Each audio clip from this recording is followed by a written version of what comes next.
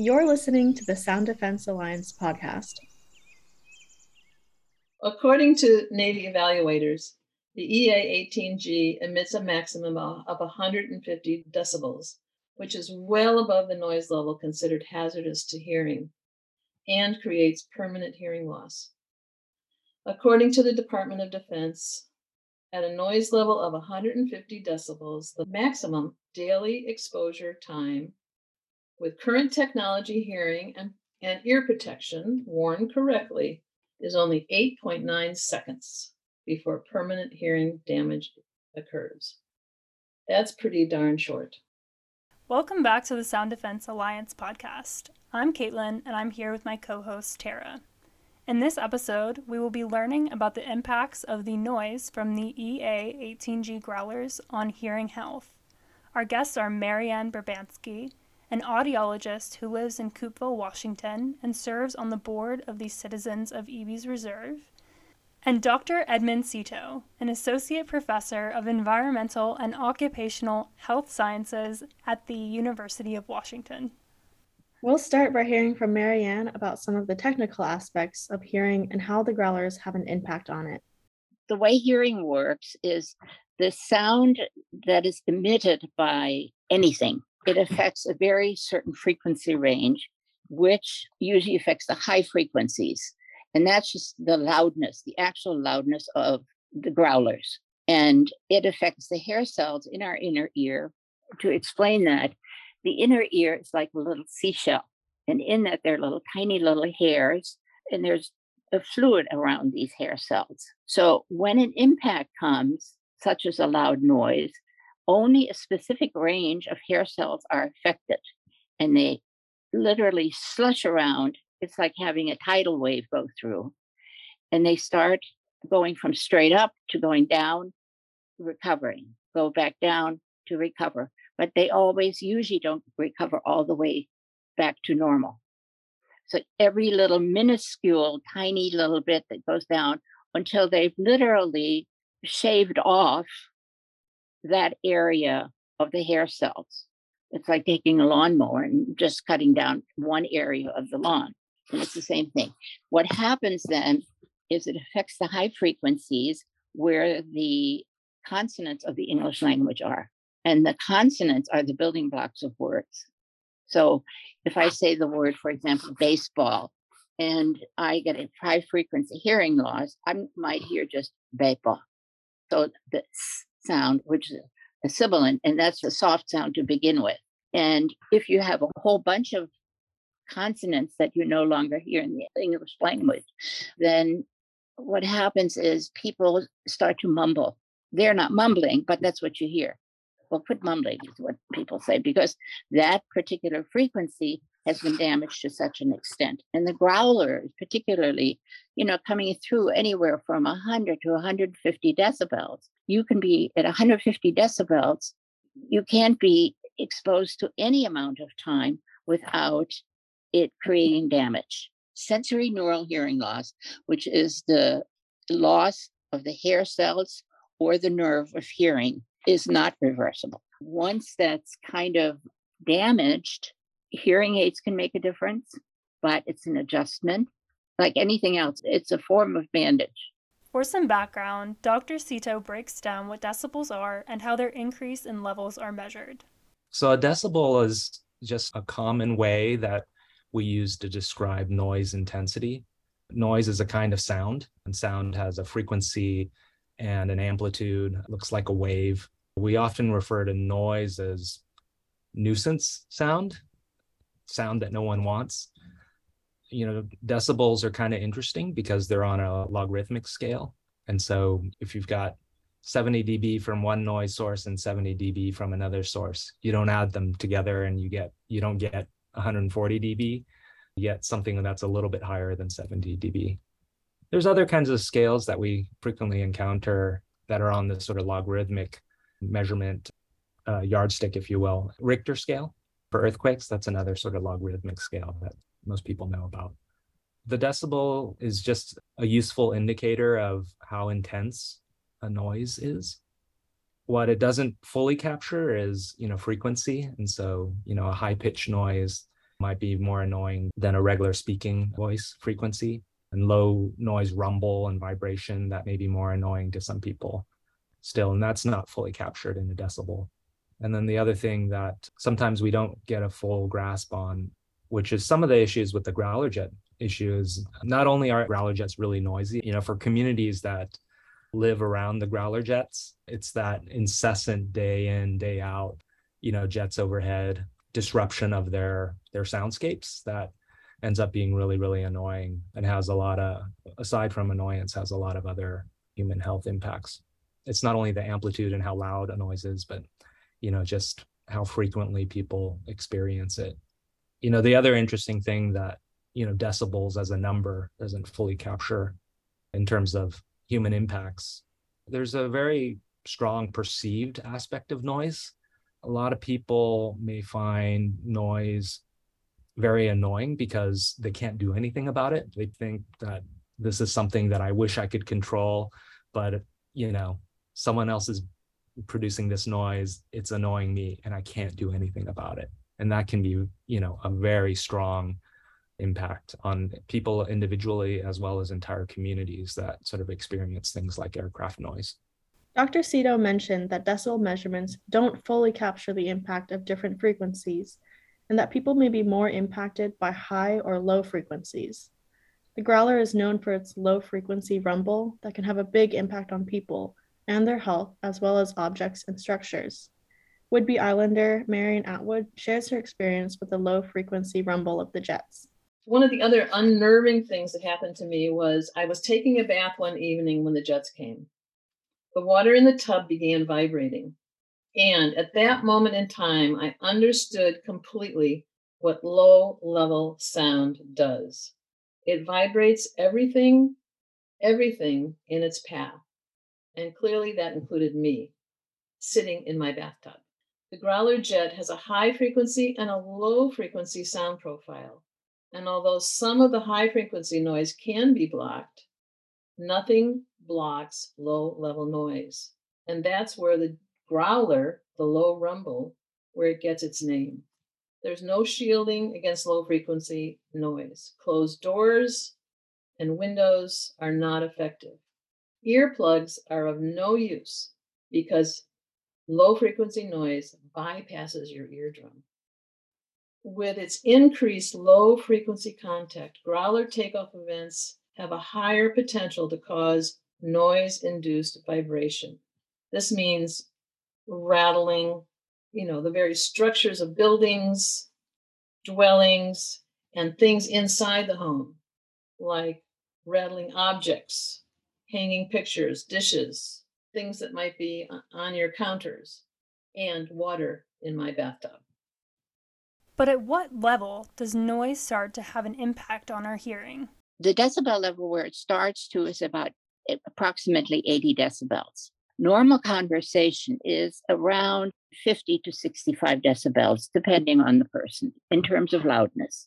That's the measurement of loudness is a dB. And so you can be exposed several hours at 80 decibels. OSHA comes in many places in a factory and all that. They explain how long you can be exposed to a particular level of noise from manufacturing machinery or whatever.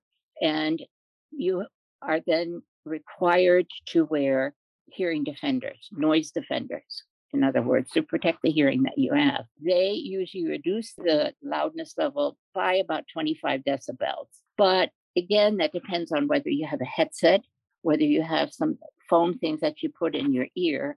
And if you put the foam things in your ear, for example, you don't have it in quite right, so you're not getting the full benefit all the time. Headset, if you have very thick glasses on the side that keep that headset open a little bit, everything depends on how much loudness is decreased is by how well you use the hearing protection in the first place. As the decibel level increases, it's incremental by, let's say, it's about 8 hours at 80 dB, but at 90 dB, you can be only exposed to it, let's say, 6 hours. By the time you get to where the growlers are going, let's say a maximum of 150 dB, you can't be exposed to it at all before those hair cells in the inner ear are damaged. But a steady 120, you could be exposed to maybe for a minute. Oftentimes in my field, because I look at occupational health as well, when we talk about noise-induced hearing loss, those are usually for industries where there's a lot of machinery and equipment, and it's chronic exposure to those loud noises, where, when you get into the 85, 90 decibel levels, like an entire career working in a factory with those kind of noise levels, yeah, for sure, you'd be at risk of noise-induced hearing loss. But, that's not a threshold. It's not like, if you're, right at 80, you're okay. And if you jump up to 85 and 90, you work in those conditions, then you'll have hearing loss.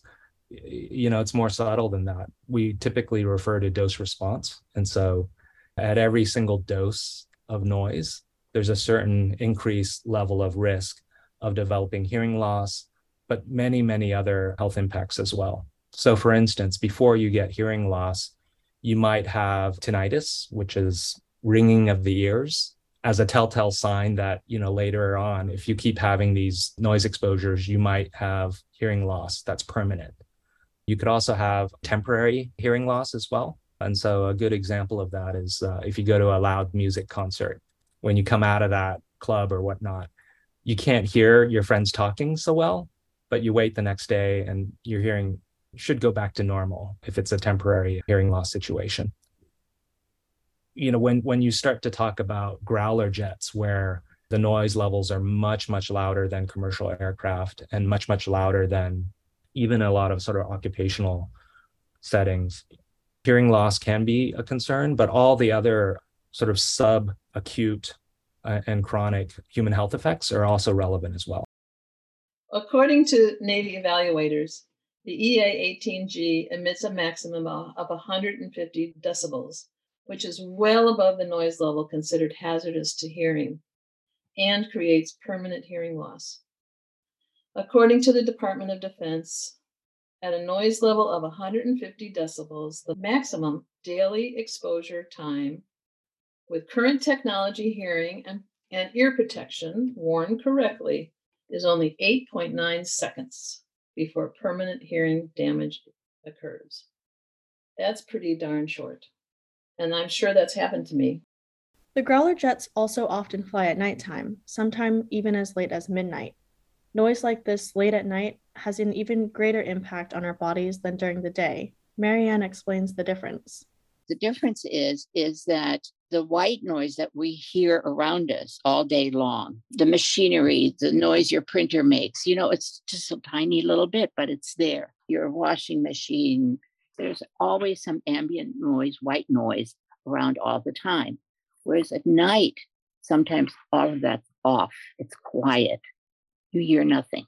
Or it's very low, but there is this instinctive part of a human being that's trying to protect itself at night. It's more obvious during those quiet moments. So suddenly you've got these huge, loud jets coming over, and people may be already asleep because they have to go to work at 5 o'clock in the morning. So they're not getting their full 6 or 8 hours of sleep that they really need so that they can function properly in the next day. The annoyance factor is so much larger at night than it is during the day. If you're like me, you might be listening to people describe how loud these growlers are, often producing noise around 120 decibels, but wondering, okay, what is noise like that really like? What is it comparable to? To give you an idea, we asked some of our podcast guests to share what they think is comparable to the growler. Well, let's say they're up 400, 500 feet. It could be a roar like a motorcycle going by. Think of like maybe a train. If you've ever been stopped at a road where you're at a train crossing where the guardrails come down and a train blasts its horn, that's like 100 dB sound level. If you have ever gone by a construction site where they're operating jackhammers, that's a similar kind of noise intensity level. I would say a chainsaw when you're right next to it, but it's not nearly as loud as a growler because it doesn't have the low frequency. The Growler has this thunder as well. It has that ripping sound of a chainsaw, that high-pitched, break your eardrum kind of scream. Think of a chainsaw in a thunderstorm. That's probably about it. That boom where it just makes you jump. That's what the Growler does. It does that boom, and it also does the scream of the chainsaw. The sound is equivalent to downtown rush hour in Seattle, and it's in the 70 to 80 decibel range. The Navy describes that as the sound of a garbage disposal in their own documents. For our listeners who don't live in Northwest Washington, or just for anyone who hasn't heard these jets, we're going to play a clip of the Growlers flying. The clip is going to be 15 seconds long and may be triggering to those with PTSD or who are sensitive to loud noises. If you'd like to skip past this clip, skip ahead 15 seconds or check our show notes to see the exact timestamp to skip to.